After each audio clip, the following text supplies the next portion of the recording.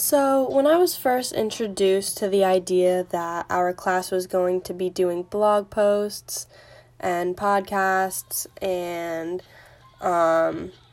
different forms of trying to put our work and our thoughts and ideas about our field into posts, I really wasn't thrilled. I didn't see the correlation. I didn't care for it. I thought that it was pointless, really. And what I found through doing and rereading all of my podcasts, I found that I really learned and caught on to the benefits very quickly. And I actually didn't only learn and figure out how to podcast, but I also learned how to apply it to my everyday life in regards to teaching and honestly just into how I think about many other things. Although I think that this did sort of impact the quality of some of my later podcasts because I definitely did start to get bored at the end.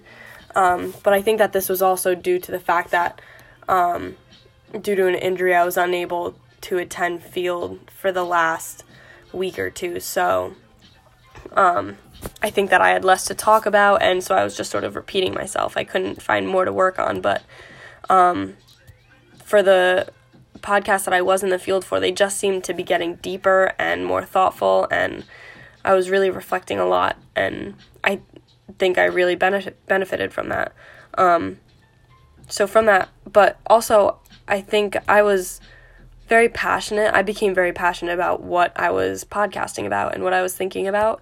And I think that's why it seemed to work so efficiently.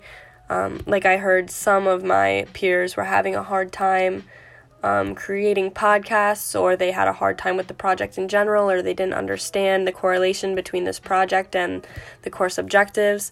But I think I became very passionate about my topic, and I think that is where maybe some of my peers and I may have differed. I seem to get a lot out of this because I really went all in with it, and I did apply what I was researching to my practice, and I think that definitely shined through my podcast and also through my through what I was practicing. I found that after listening to them, it was actually strange because I felt like I was speaking to myself. I was listening to me, and it felt like I was just having a conversation. I found myself very easy to listen to. I could sit in bed and do other homework while listening to myself, and it was very strange.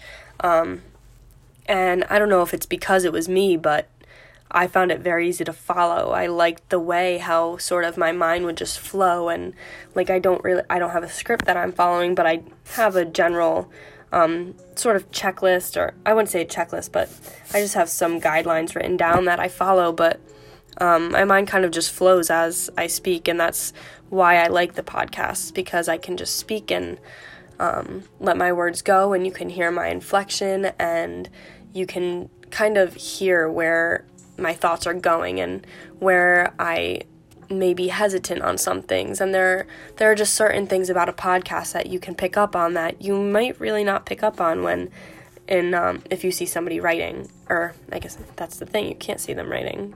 If you read somebody's blog post, you might not pick up where they were hesitant or where they thought twice about something and decided that didn't sound right and went back. You kind of just hear it happen here. And maybe that's just me again, because all of my podcasts have been done in one hit. I record and I just let it go, whatever it is. Because I kind of like hearing where my mind just takes me.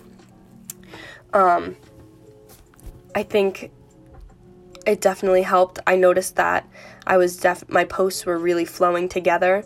I started off with a very broad topic, and the more podcasts I did, the more specific I got with the podcasts. So I started off with this general idea of like teacher-student relationships, and then my next post was specifically teacher-student relationships in my classroom. And then I just started interpreting them more and more and more, and my podcast kept getting more detailed and specific and targeted towards exactly what I was doing. And so I think in that way my posts were really flowing nicely. But I do question, I wonder what is the best way to prepare for research to practice. I had a difficult time thinking of what I was going to talk about because I didn't catch on to the fact that I should be thinking about my next post while doing my current post, really. So, for example, if I had a post to give after this, I should have already been thinking about what that next post is going to be about, because then my next post is going to be much more difficult to talk about and to think of and be passionate about when I have to base it off of what I was talking about in this one. So I think, maybe that works, and I just need to stay really engaged in all of my podcasts from the past in order to be successful with my podcast in the future. But I don't know. I'm no professional. I'm just learning. So that's my big question, is what is the best way to prepare for a successful research to practice post? I think that I personally, through looking through my posts and through the research that we did in class and the information that was given to us, I think that I organized my second post very clearly, and that was probably my best post. I think this, because that one, I think I just planned it out the best. I had background music, I had citations. My citations included YouTube videos and websites, and I just had an inflection and a flow. I knew exactly what I was getting into, and I think this is probably because this was the first post that I was really connecting to, that I wasn't just talking about a topic, I was talking about that topic in my life and how that was happening, and also I really focused on how it would affect other people's lives. So I think that I did really well with that, and I definitely, after listening to my post, that was my best one. And so what I found was that organizing it in that format that I did and writing it out how I did, I think that was the most beneficial for me. And I also think that it was probably the most beneficial I think it could certainly help some people that were struggling with podcasts, because it sort of, as I wrote it out and I let my mind flow according to what I wrote, it definitely added more purpose to my field experience, because I would just get myself thinking and just keep going, and it would just make me connect, and it would just add so much purpose. And there is plenty purpose already as is, but there was so much added on that I hadn't thought about, and I would just get excited to go in the next time and think, okay, well, this is what I'm really going to focus on. Like, I hadn't thought about this before, and I'm going to think about it now. After doing these research or practice podcast posts, I think to reflect that with my purpose, I think I would use blogging for personal growth. I enjoyed researching and speaking simply to enlighten myself, but I didn't really like the idea about blogging about my class for other people. I'm sure people can benefit from what I have to say, but I'm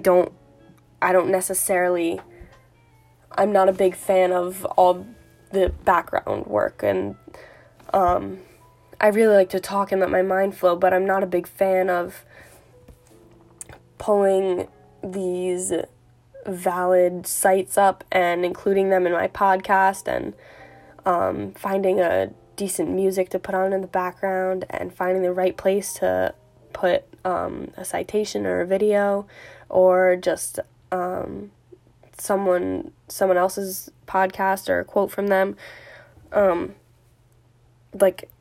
For example, I keep yawning right now, and it's stressing me out to think that I'm gonna have to go back and edit these out.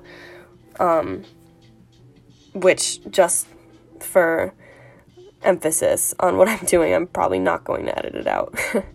But it's just, I think it put on more weight onto my purpose than I needed. I want to podcast because it helps my mind flow and get my ideas running, and it makes me think. I don't like to podcast to entertain others. I'd love to enlighten others, and if they'd like to listen to me, that's fabulous, and I truly urge them to. I would love that, but I don't want them to listen as entertainment, sort of. I mean, if they want to, they can, but, I mean, I personally wouldn't find myself entertaining. I don't know. Maybe that's my problem. I don't know. Overall, though, if I were to experience this R2P Research to Practice project again, I would definitely try thinking about my next post before completing the current post. So, for example, if I had a next post that I had to do after this, next time I would have it already planned out by now. I would know what I was going to talk about. I will certainly take plenty that I learned from this project away into my future teaching practice, because doing these podcasts has just made me think so much, and it's actually already had such an effect on how I teach in the preschool room at my work right now. There are just so many things that I've put into practice, and it's been working so well, and it just keeps me thinking and really enlightens me. And it's cool to see that I'm practically enlightening myself just by letting my mind go. I think I certainly will remember that reflection truly is key, that I need to take this sort of time to sit and think about what I'm doing and why things are happening, and just to keep asking myself why, and not to just ask myself and think about it, but to podcast, to get these thoughts out and to let them go.